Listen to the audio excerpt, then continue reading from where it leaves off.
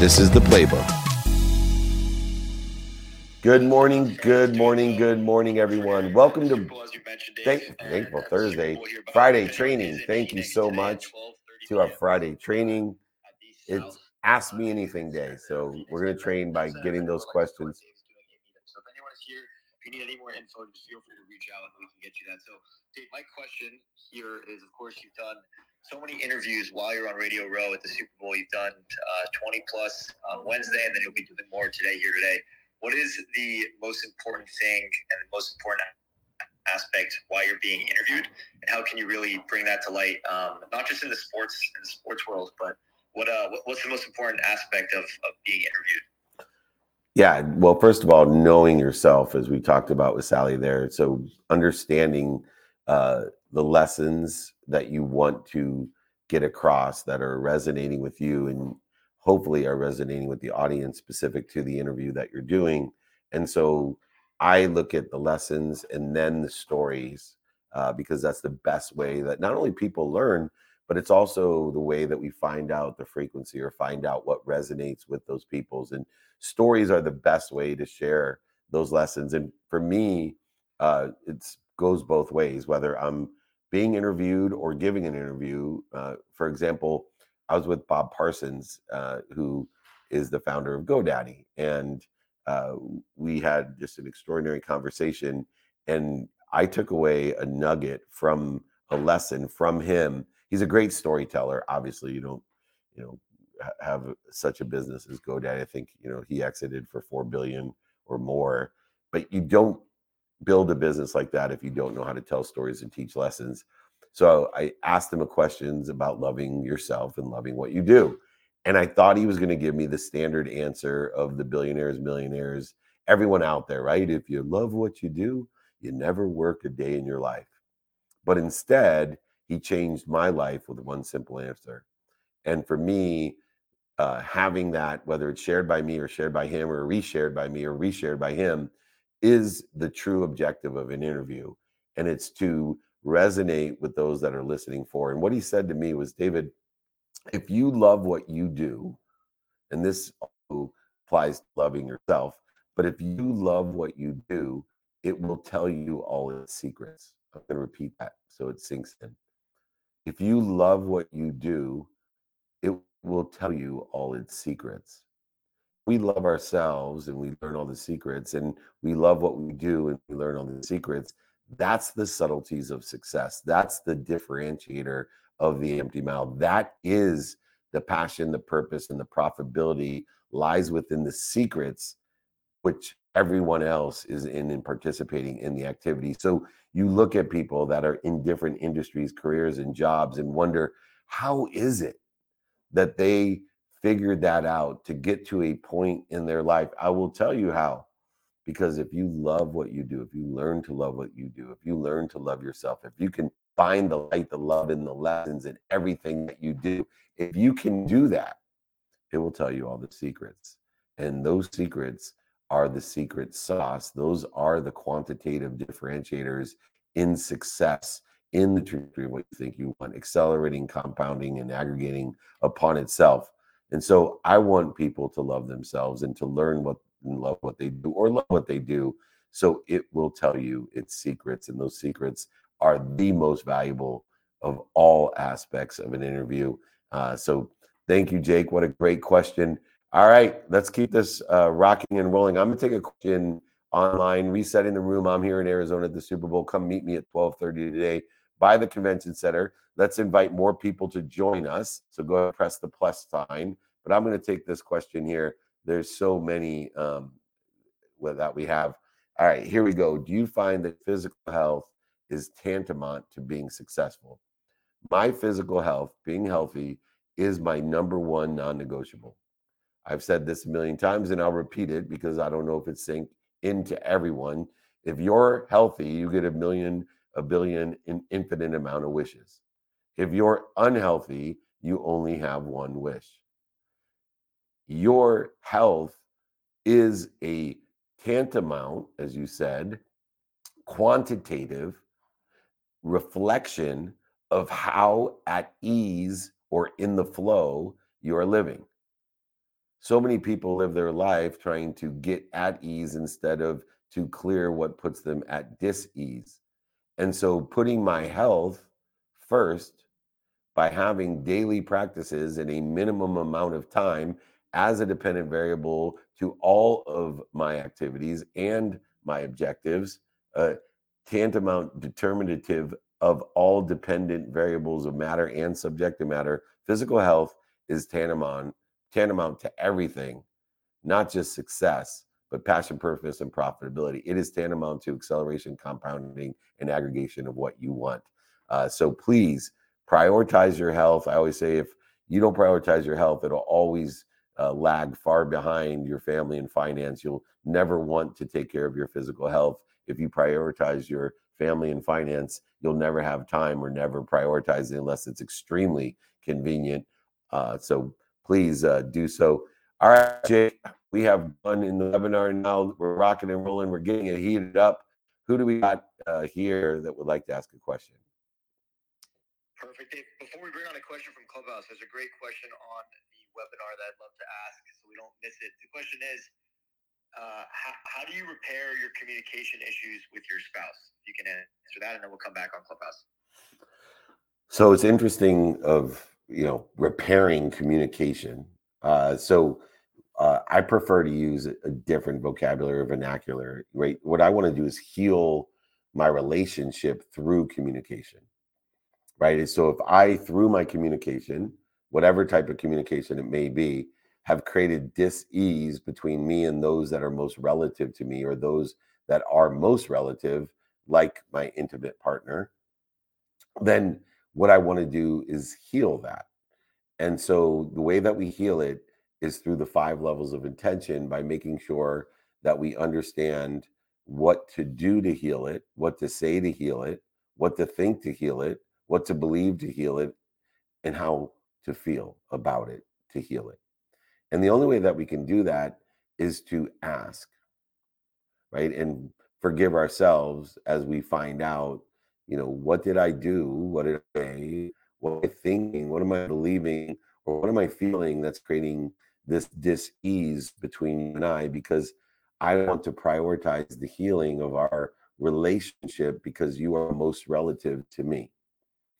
As we learn how to communicate in all 5 levels of intention in order which to clear the dis-ease that we've created and take gratitude, find the light, the love, and the lessons through these questions. We also want to forgive ourselves, which will allow the other person as well to forgive us. We also be accountable on all 3 levels of number 1, I'm responsible for what I did, said, thought, believed, and felt. I'm also utilizing the laws of attraction, right? Through what I did, said, thought, believed, and felt, I've attracted this dis-ease. And then finally, through the questioning and understanding and relieving of the dis-ease, I am now participating in your perception of what I did, said, thought, believed, and felt. And if I utilize accountability in all 3 stages, then I can heal the dis-ease that I've created, hopefully unintentionally, but even if it was intentional. And our objective in these relationships with people that are most relative to us is to meet people where they're at and understand that it wasn't what we did, said, thought, believed, or felt, but it's what they heard or they reacted to, their participation in the perception.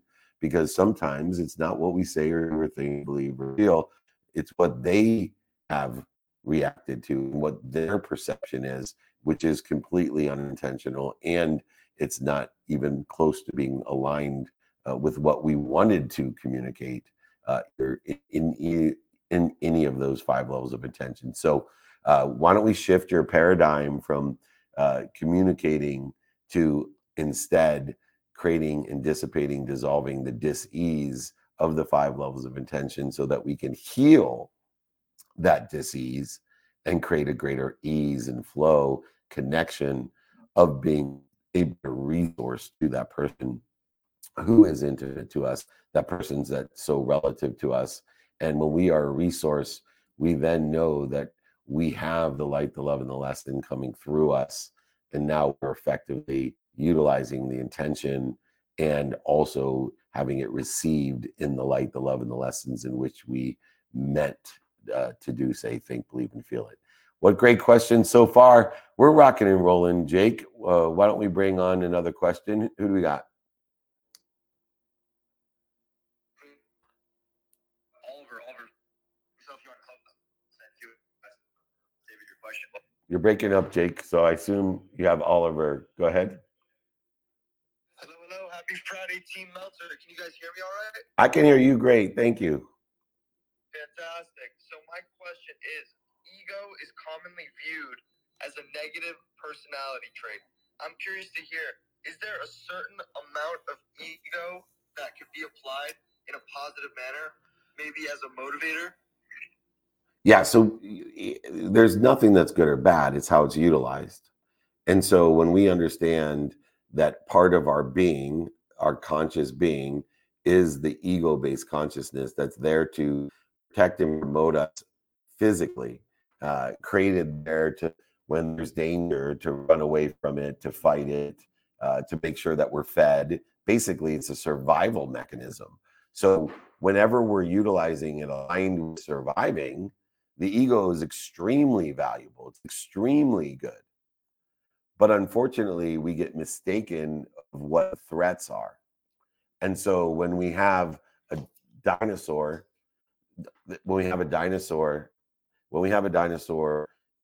that imposes a utilization of the ego, or we look off the top of a skyrise and it tells us don't jump, we're utilizing ego as it was intended. But when we care about what other people think, or think that we know what other people think and care about it, and participate in a perception which is none of our business, or it's impossible to understand or perceive what people think, then we're utilizing the ego at a threat that is not real. So I look at the ego not as good or bad, but as a tool to utilize by protecting me from real threat and stopping it when it misinterprets a threat from accelerating me in the wrong direction by fleeing from something that isn't an attack, by fighting something that isn't an attack, by feeding something that isn't an attack, or by procreating something or co-creating something that isn't an attack. The four functionalities of the ego: to fight, to flee, to feed, or to fornicate, procreate. And so many people have attached their philosophy of ego to a negative connotation of being superior or narcissistic, instead of understanding the utilization of the ego-based consciousness and utilizing the ego for what it is intended for, which is real threats of harm or danger, not perceived and not participatory in a perception that isn't real. And if I can get people to identify the difference, they then can utilize the ego to motivate and protect instead of to punish and to waste time, emotion, value, money, and relationships. And so there is a practice, Oliver, of identifying fear. The practice of identifying fear allows us to participate in the correct perception of impending threats of real or perceived.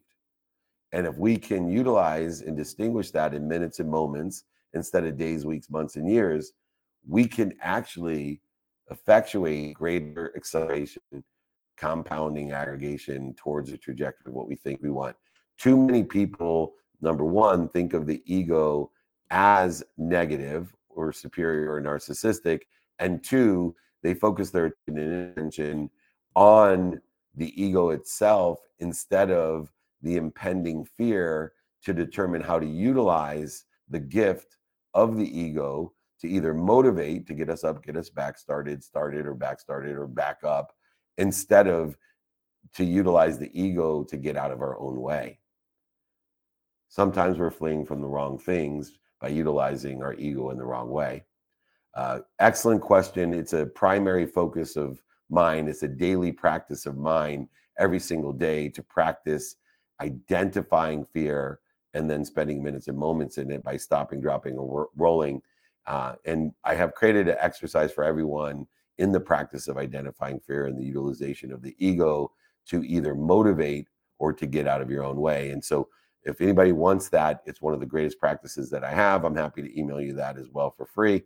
David@dmeltzer.com. Go ahead and email me for the practice of identifying fear and the utilization of fear document and exercise that I've created for everyone. Thank you, Oliver.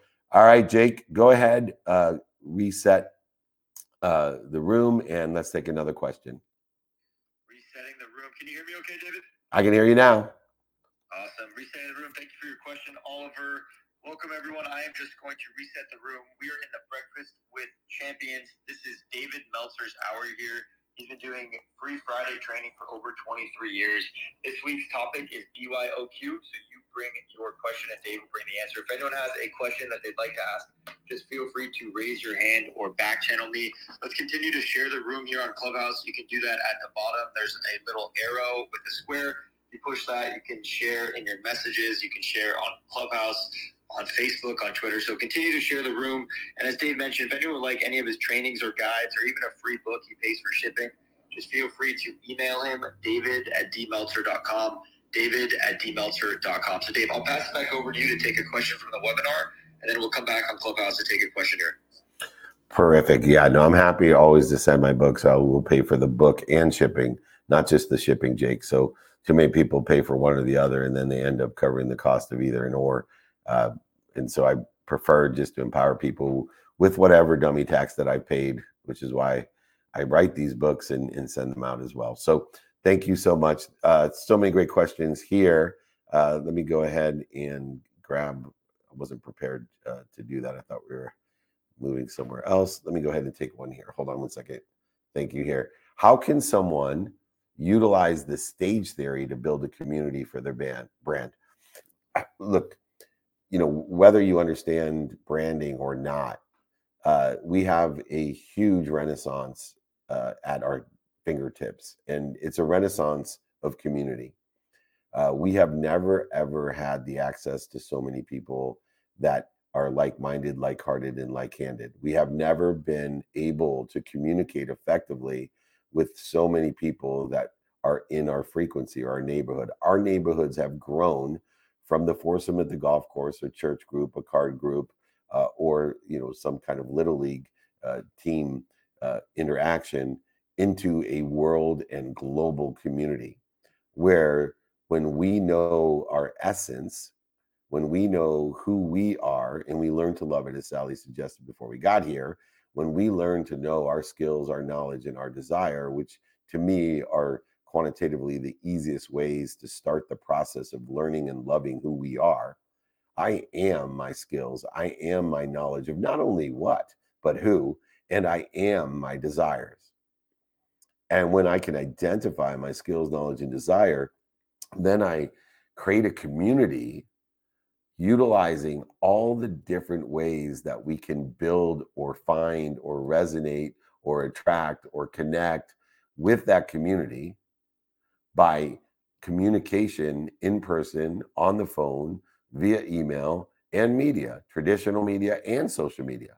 And all of those, including social media, can be repurposed again.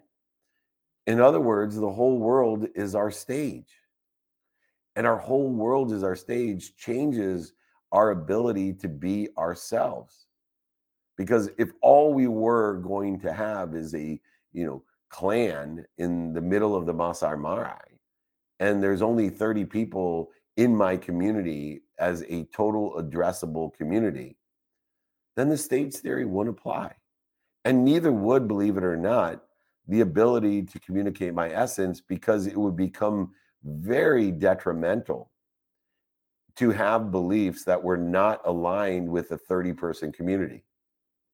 But when there's 7.6 billion or 8 billion people in the total addressable community, it's so freeing to know that if I know my skills, my knowledge of who and what, and my desires, that there is a tribe out there for me, and my vibe determines that tribe, and my vibe is determined by my essence, and my essence is determined by my skills, my knowledge of who and what, and my desires. And so that is why Shakespeare and the stage theory has to be reminded, recollected, and remembered every single day that, hey, wait a second, what you think of me is none of my business. Those who resonate with me and vibrate with me and are on my frequency do make a difference in my life and are part of my community and my neighborhood. And the higher the vibration or frequency, by having clarity, balance, and focus on my skills, my knowledge, and desire, will determine the size, scope, and scale and the acceleration of that community of shared, like-minded, like-hearted, and like-handed people. In order to effectuate that, we have to remind, remember, and recollect as well that the whole world is our stage. And utilizing that to build a community by presenting our essence, our skills, knowledge, and desire by talking, thinking, believing, feeling in person, on the phone, via the phone, and traditional and social media, and capturing all of it. And then we can modify it again, amplify and perpetuate it, but that's a whole nother story.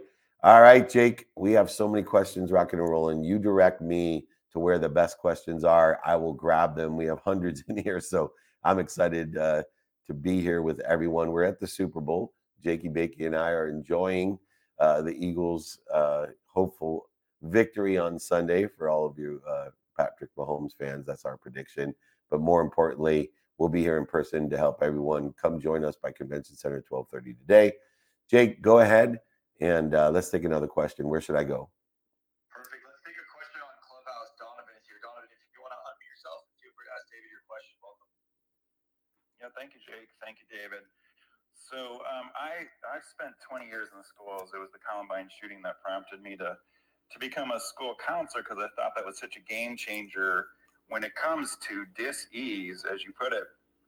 And, ultimately, I've created a way to demystify the inner world and just break it down to these 3 levels, green, yellow, and red, which is really, really helpful for kids, especially young men, to just be able to point at one of these 3 levels and give me clarity about where they are inside, and also like what to do to help them. So with like my biggest breakthrough is that we can be super proactive with this. We can actually get kids dialed in to the green and yellow zone with just being proactive with our ease, as you're putting it.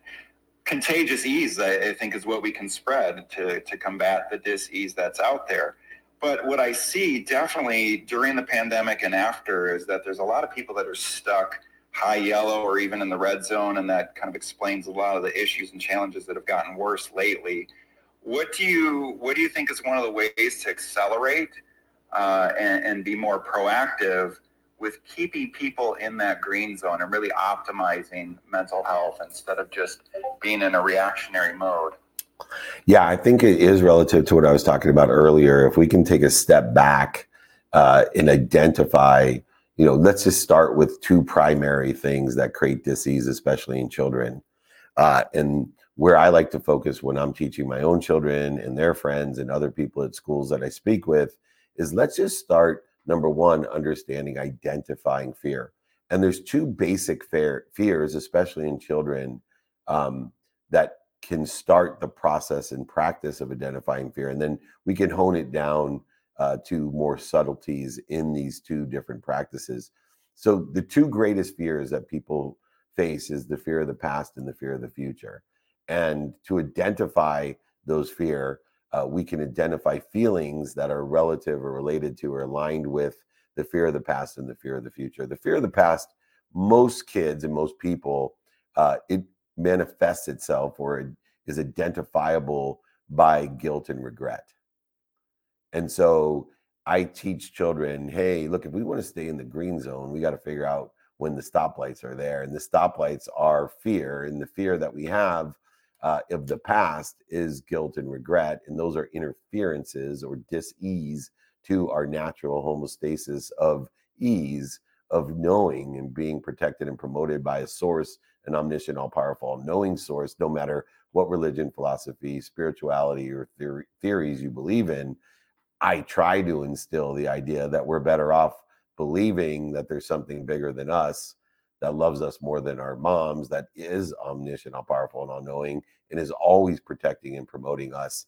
And when we can identify the guilt and the resentment or regret that occurs by the past, And we can identify that and stop and breathe and say to ourselves, I am protected and promoted by this mistake, setback, failure of my past.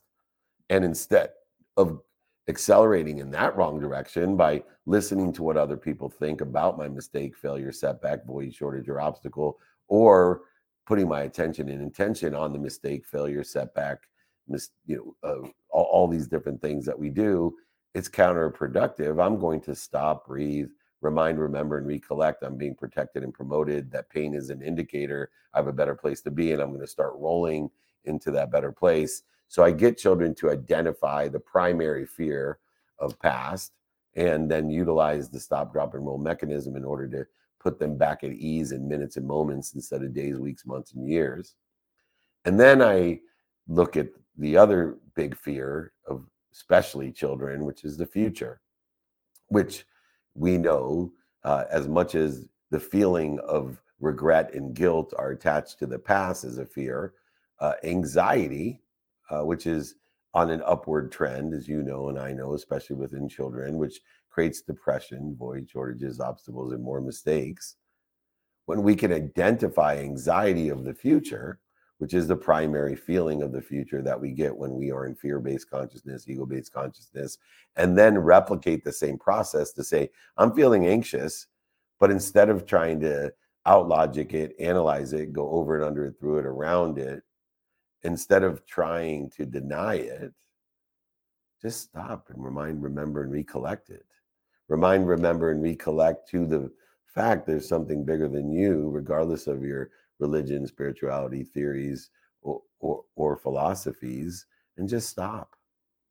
Just stop, remind, remember, and recollect, and then ask yourself, what is it I do want? Not what I don't want.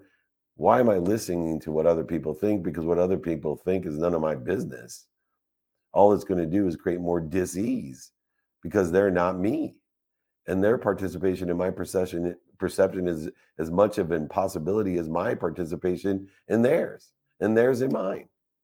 And so if I can start with children especially and teach them, look, there's two types of fears that we have to start practicing to identify so that we can remind, remember, and recollect what we are and who we are as a resource, and then roll into a trajectory of what we think we want in the future by doing our best and learning lessons and having fun. It's amazing how quickly the practice of identifying two fears, one of the past and one of the future, can change their lives and can create a minute and moment practice. And instead of spending days, weeks, months, and years in anxiety, regret, and guilt, they're spending it in ease as a light, liberating their light and other people around them's light. Instead of being influencers, creating dis-ease, the flu, they become influencers, spreading the joy, the light, the love, and the lessons that they've learned by a practice of ending fear, by starting by identifying the fear of the past and the fear of the future. And I know I'm speaking to a lot of people who are empowering children out there and understand our future relies on it, but maybe we should practice it ourselves because you can't give what you don't have. What an extraordinary question, and what an extraordinary mission you're on, in alignment and symbiotic with mine as well. So if there's anything I can do to help you in that mission, if I can send books to all your kids or the exercises of identifying fears of the past and the future, I would be more than happy to do that as well to assist you in your extraordinary efforts. So thank you for the question and for the mission that you're on. Jake? Thank you so much, David. You got it, my friend. Thank you. Talk to you soon. All right, Jake, where is the questions? Where do you want me to take them? There's tons of them everywhere. You got it. Let's Dave, take a question if you can from the webinar, and then we will take a question here from Willie when we're back on Clubhouse. All right, Free Willie next. Where there's a will, there's a way. I'll take a quick question about the most overlooked component in our lives. And it says, how do you establish credibility? Credibility is established by the truth, not by overselling, back-end selling, lying, manipulating, and cheating. Credibility is the most important thing when we're communicating with others.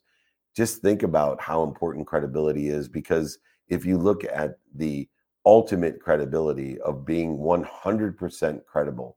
If I was, and I never have been, if I was 100% credible, if I lived within the light, if I lived within the truth, if I had some sort of power of omniscient, all powerful meaning, instead of living in the radical humility, the ignorant humility that I live in today, that I don't know what I don't know. That's probably the only credible statement that I do make that is 100% credible. But if I was 100% credible in everything that I said, for example, if I was, which I'm not, 100% credible in saying, hey, anyone that wires me $1 million today, I will wire you back $2 million next Friday. If I was 100% credible, every single person within my voice would find a way to get $1 million if I was 100% credible. So one of the key lenses or toothbrushes or fine tooth combs that I utilize is I do my best to review what I'm saying, doing, thinking, and believing with a fine tooth comb of credibility, because I know the greater percentage of credibility that I have, the greater percent of an aligned outcome I'll receive. And so when you're pitching something, when you create a deck, when you're on a phone call with your family, when you're doing some sort of business transactions or interactions, remember, and recollect how important it is to be truthful, to be credible to yourself, knowing that you'll never be 100% credible, knowing that the only statement of 100% credibility that you can make is, I don't know what I don't know, but here is my best guess, or here's where I think I want to be, and I'm willing to do everything I can, learn everything I can, and have fun doing it by enjoying the consistent, everyday, persistent, without quit pursuit of my potential in that truth, that potential being my truth. I know that it gets overlooked all the time. So many people think they need to tell people what they need to hear or do what people need done to be pleasers. You don't. You need to focus in on your truth, your potential, understanding your skills, your knowledge of who and what, and your desire. By doing your best, learning lessons, and having fun in the context of ignorant humility, and to relieve yourself of ignorant arrogance that costs you so much more than you ever would imagine. The ignorant, arrogant ones out there either are trying to attack, judge, create voids, shortages, and obstacles for us by pretending they know what they don't know. Or they may love us so much that they're more afraid of us than they are for themselves. And therefore, they don't even know intentionally. They know only unintentionally that they're living in ignorant arrogance, because they don't know what they don't know, but they care so much about us and love us so much that they're going to give us advice that is not aligned with our potential or our truth. Out of love. Love, but based out of fear for us. A fear that's greater than in for themselves, an anxiety, a fear created about our futures. So they're going to tell us, don't take this job, take this, don't do and date this person, go to college, don't go to college, eat your broccoli, don't eat your broccoli. They don't know. They don't know.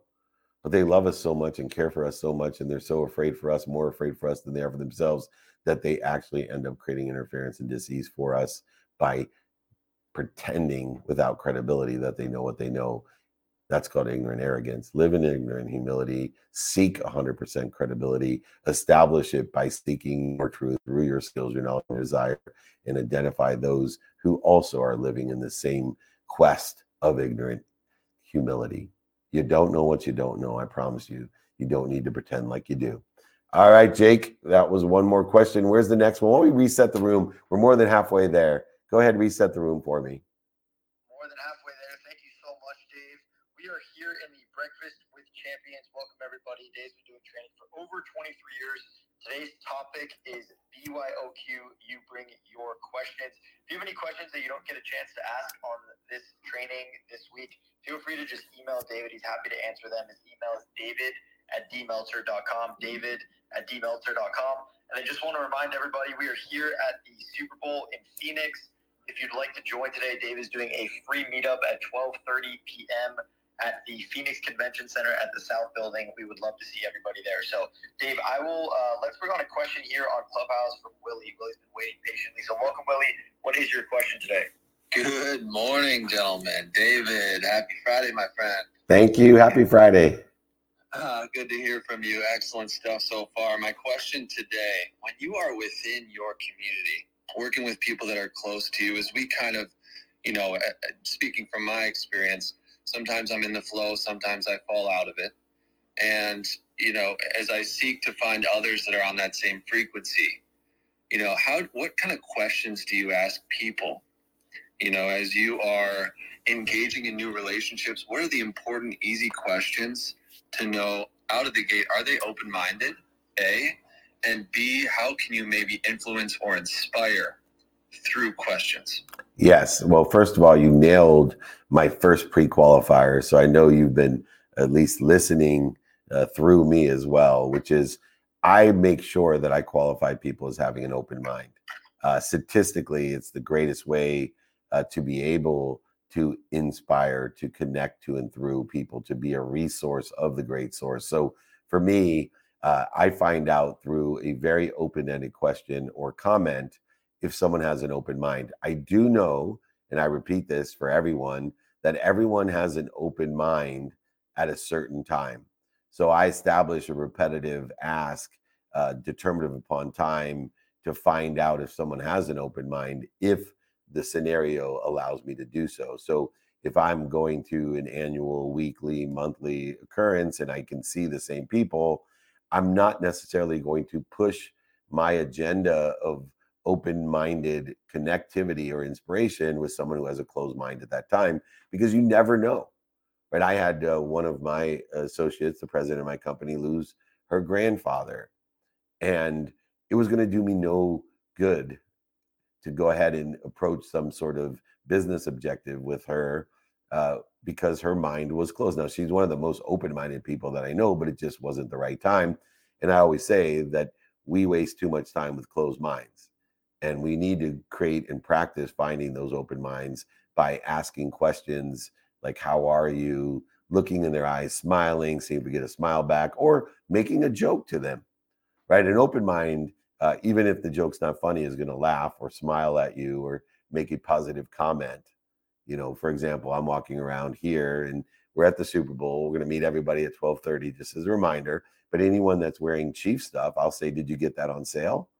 And most of the people laugh. People from Kansas City are so nice, so open-minded the majority of the time. It's a collective consciousness. If you've ever been to Kansas City compared to other cities in the United States or around the world, try to do that in Paris, you might get spit on or generally speaking.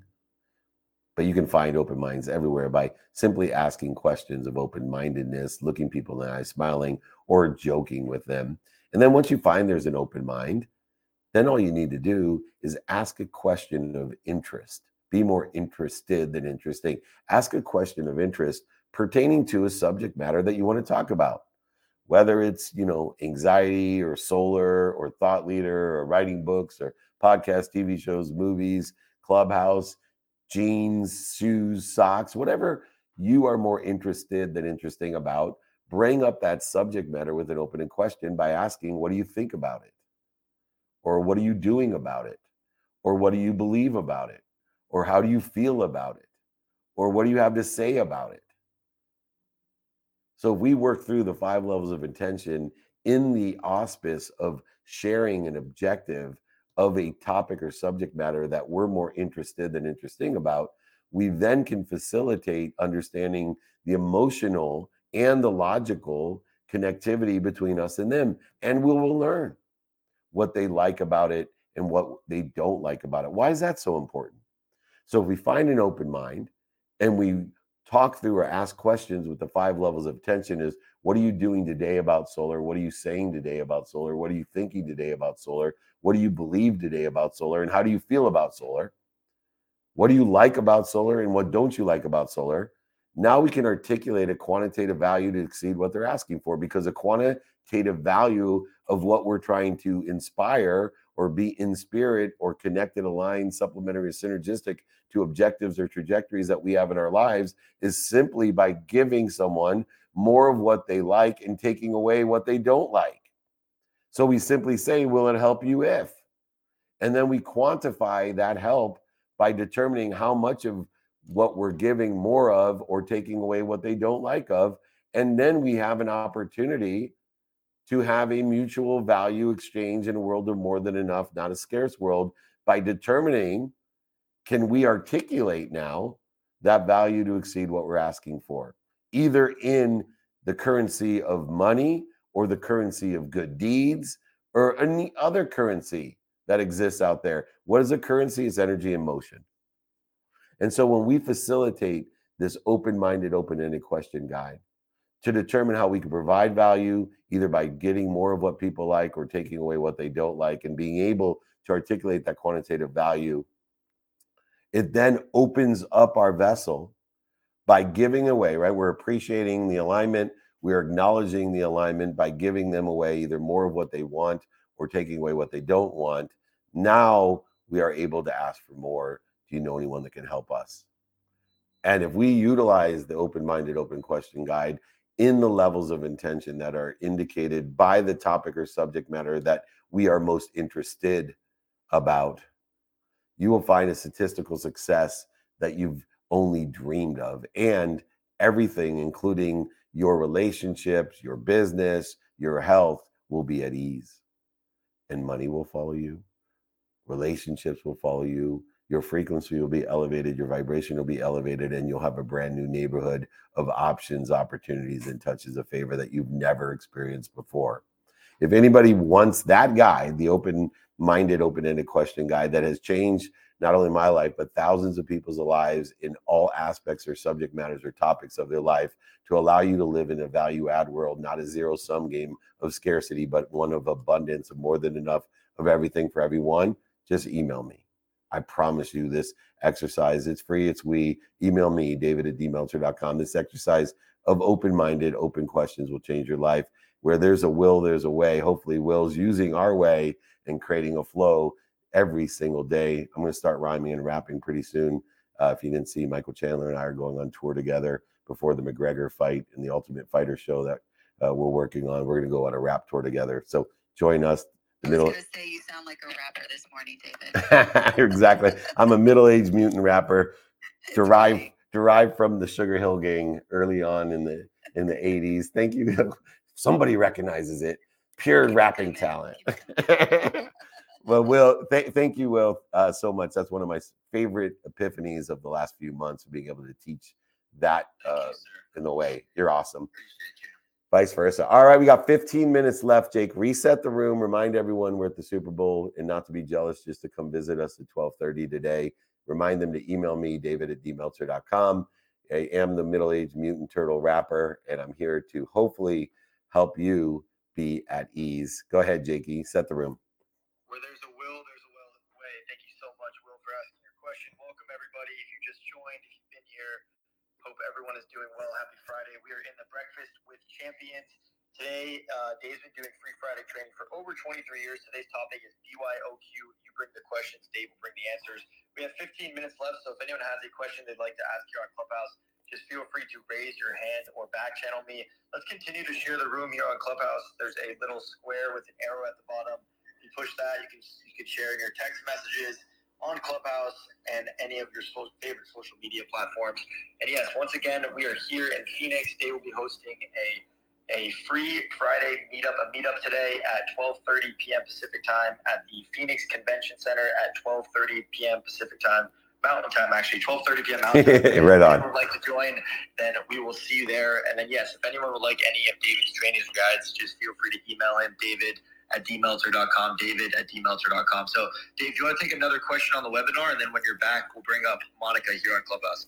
Yeah, I do. And I want to thank everyone on the webinar. I can't believe we're over 80,000 people registered this week. And my mission and trajectory is to go over 100,000 as fast as I can. So invite your friends, family to join us. Just have them email me. We'll get them registered for our webinar series training, which are all free. So we're all good there. The question is, what is one skill that you wish you had or were better at? That's easy.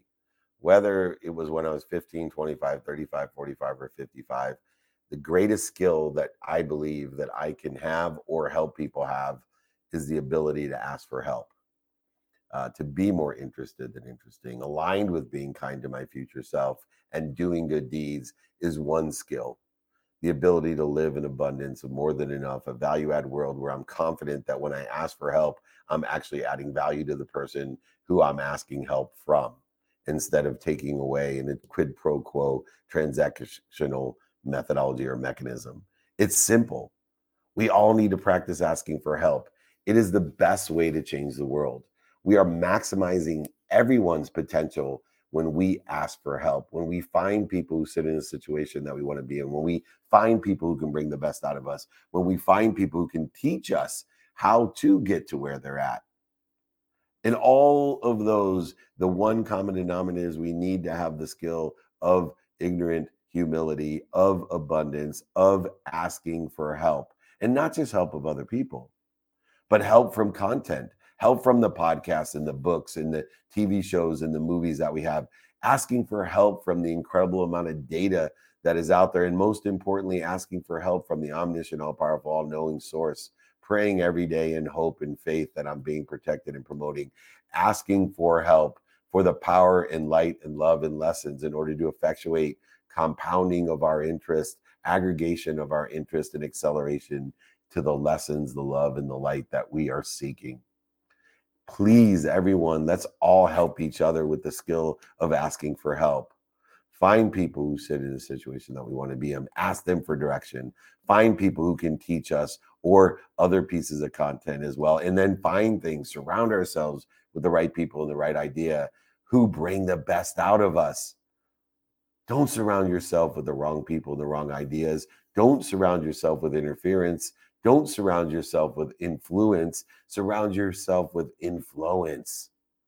Get into the flow with me. Let's all identify what we're doing to interfere with what we already are. Happy, healthy, wealthy, and worthy. Let's maximize our potential of each other every day by asking for help. I keep practicing it. I want you to do the same. We all will be better off by practicing asking for help. All right, Jake, where can I find the next question? You got it. Let's bring up Monica here on Clubhouse. Welcome, Monica. Hey, good morning. Great to see you again, David. Thank you. And I'm glad you said what you just did, because I was going to just share something that happened to me because I follow your advice so consistently to continue to ask, because what happened recently was I was thinking, I got to move out of Tampa. I'm not meeting anybody. And then I met this one guy at Clubhouse. Turns out he's a very connected guy here in Tampa. And he told me where to go and how to meet people. And it was just one of those moments of miracles that happen. You know, when you stop thinking that you don't have what you need, or you get caught in the guilt or the suffering around where you think you find yourself. I just wanted to ask you that. Like, I know you went through bankruptcy. I know you went through bottoming out at some point. What made you turn the corner? Like, how did you get yourself out of that horrible place of, feeling that sense of failure? Yeah, no, it was an incredible sense of failure, and shame, and blame and justification. And so for me, understanding, number one, the 3 stages of accountability and the protection and promotion that is inherent within the pain, the setbacks, and mistakes that I had made.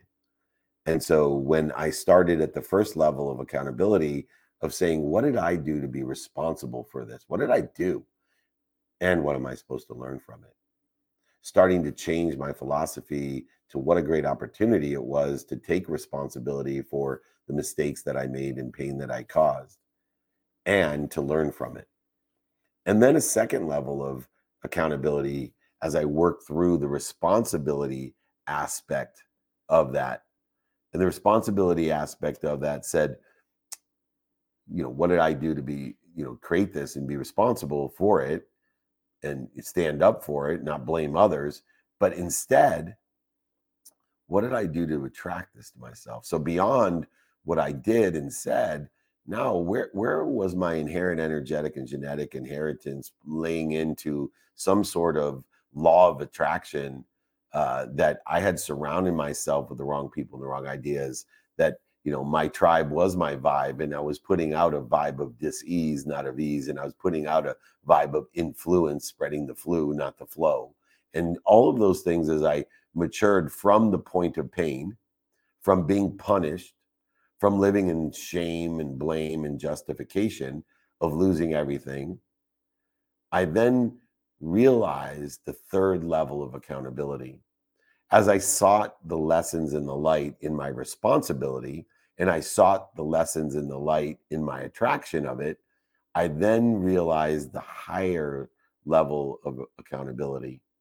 No longer would I live below the line in blame, shame, and justification, because there's always the ability to blame others, to justify why we aren't where we want to be, and to live in shame for doing so, because we know the truth that we are responsible, we did attract it. But most importantly, I had to change the participation I was having in my bankruptcy.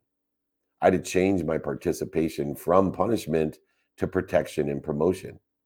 I had to change my mindset, my heart set, and my handset, because my basement had a basement. Not only did I lose everything and have so many homes, golf course, ski mountain, so many things I bought to be happy, so many things I bought to impress other people, so many things I bought to impress people I didn't even like, so many things I bought I didn't need.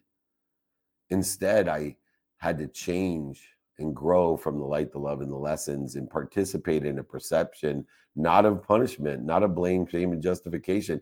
I had to, when I told my mom the only reason I wanted to be rich was to buy her a house, and I lost her house because I didn't put the house outside of my name. And I had to tell her not only did I lose everything, but she had to move. I started to realize that I was participating in the wrong perception, the perception that I was in control. And when I participated in a perception that no longer would I live in a world of not enough, being punished, or just enough, buying things I didn't need to impress people I didn't like, when I could participate in a perception of abundance, of instead of a zero-sum game of giving to receive, but instead where giving, receiving, and witnessing are all one in a world that is accelerating, growing, compounding, and aggregating in a trajectory of what I wanted. When I lived inside of the idea that I am, not that I need more. No longer would I live, I need more happiness, more health, more wealth, and more worthiness. Instead, I am. I am that I am. I am happy. I am healthy. I am wealthy. I am worthy, because I am connected to and through an omniscient, all-powerful, all-knowing source that loves me more than my mom and is protecting and promoting me through pain, setbacks, failures, and mistakes to grab my attention as if I was reaching out to touch a burning stove. And instead, when I'm slapped and yelled at by the source that's omniscient and all-powerful, I know he's not punishing me. She's not punishing me. It's not punishing me. Instead, I'm being protected and promoted, just as if I was putting my hand in a fire. So when I don't get the job and I lose all my money and I lose my friends and I lost my wife or I lost the kid or whatever else terrible may happen, I know that I don't know what I don't know, and I'm being protected and promoted. And that's what shifted my paradigm. I shifted my paradigm because I have faith that there was something bigger than me. No longer was I in charge. I remember telling my mom at the time, I don't believe in God. My mom's a faithful woman, lives her life in faith. And she said to me, "Oh, son, you believe in God. You just believe in the wrong God." And when I shift my paradigm from putting my perception of responsibility, attraction, and participation into that which I believe today of abundance, no longer not enough, just enough, but instead more than enough, I slowly but surely progressed over the last 17 years. Did it happen overnight? Not a chance. I went from days, weeks, months, and years in dis-ease to minutes and moments today. I still practice. I just spend minutes and moments where I used to spend days, weeks, months, and years. What a terrific question. I appreciate you allowing me to illuminate and share the challenges that I've faced and others face every single day, especially as the economy is turning down. And I'm happy once again. I go through this in my book to send that out to you. I will pay for the book shipping. Don't worry. Just email me. I appreciate it. Jake, we have time for one more question. What do you say? That That sounds great. Thank you so much. Everyone is flashing their mics. Thank you so much, everyone. Dave, yes, you got 3 minutes. Why don't you take the last question on the webinar, and then we can close it out here. Okay, that sounds great. I want to thank everyone for your questions. If I didn't get to them, just email me. I'll be happy to get to them. I do answer them all myself. They'll be cryptic and short, or just have a guide that answers it as well. But here it goes. How do you take your side hustle from a side hustle to a full-time opportunity? So the only way to take a side hustle to a full-time opportunity is to do a timing and risk tolerance analysis first. And within the timing and risk tolerance analysis, determine how much time and risk you want to put on your full-time opportunity today by paying attention and giving attention to it in order to produce enough time and handle the risk tolerance of the side hustle. And sooner than later, they will flip-flop. So I put my attention and intention in alignment with the timing and risk tolerance of my current full-time opportunity until I get better at it, or alignment with the timing and risk tolerance of the side opportunity. And pretty soon they flip. And so one of the easiest ways to change a side hustle to a full-time hustle is to do better at your current full-time hustle in alignment with your timing and risk tolerance, in order to effectuate two things: more time and more opportunity. And as you get better at your current opportunity to create more time and more opportunity, it then decreases the amount of time and risk involved with focusing primarily on your side hustle. And pretty soon they transverse or flip into each other. Too many people try to do both at the same time, and they end up dissipating and dissolving both opportunities. So utilizing your timing and risk tolerance, focusing on the one opportunity that will provide you the most money, time, and opportunity, which then will allow you to have options, opportunities, and touches of favor within whichever opportunity, the side hustle or the primary opportunity that you focus in on, that allows your side opportunity to become your primary one if it's aligned with your timing and risk tolerance and your skills, your knowledge, and desire. It is a big mistake to try to do both and focus in on both. Utilize alignment with timing and risk tolerance. Focus in on which other opportunity gives you the most time, money, and options, because more time, more money, and more options you have, the greater chance or statistical success you'll have in either or opportunity. But don't put equal focus into both unless that's your timing and risk tolerance. So this is a proven methodology of attention and intention, which equals the coincidences. Too many people dissipate and dissolve opportunities by spreading themselves too thin or not being aligned with their timing and risk tolerance. All right, it is here in Mountain Time, 9 a.m., 8 a.m. in the Pacific Time. We are here at the Super Bowl. Come see us at 12:30. Please, everybody, email me if you want any of the exercises guides or my book. I'll pay for the book, exercises guides, and shipping. Not a problem. Please, david@dmeltzer.com. Remember, most importantly, be more interested than interesting. Be kind to your future self and do good deeds. Jake, go ahead and close out the room. Thank you. Thank you, everyone. Thank you, everyone. Thank you. We'll see you soon. david@dmeltzer.com.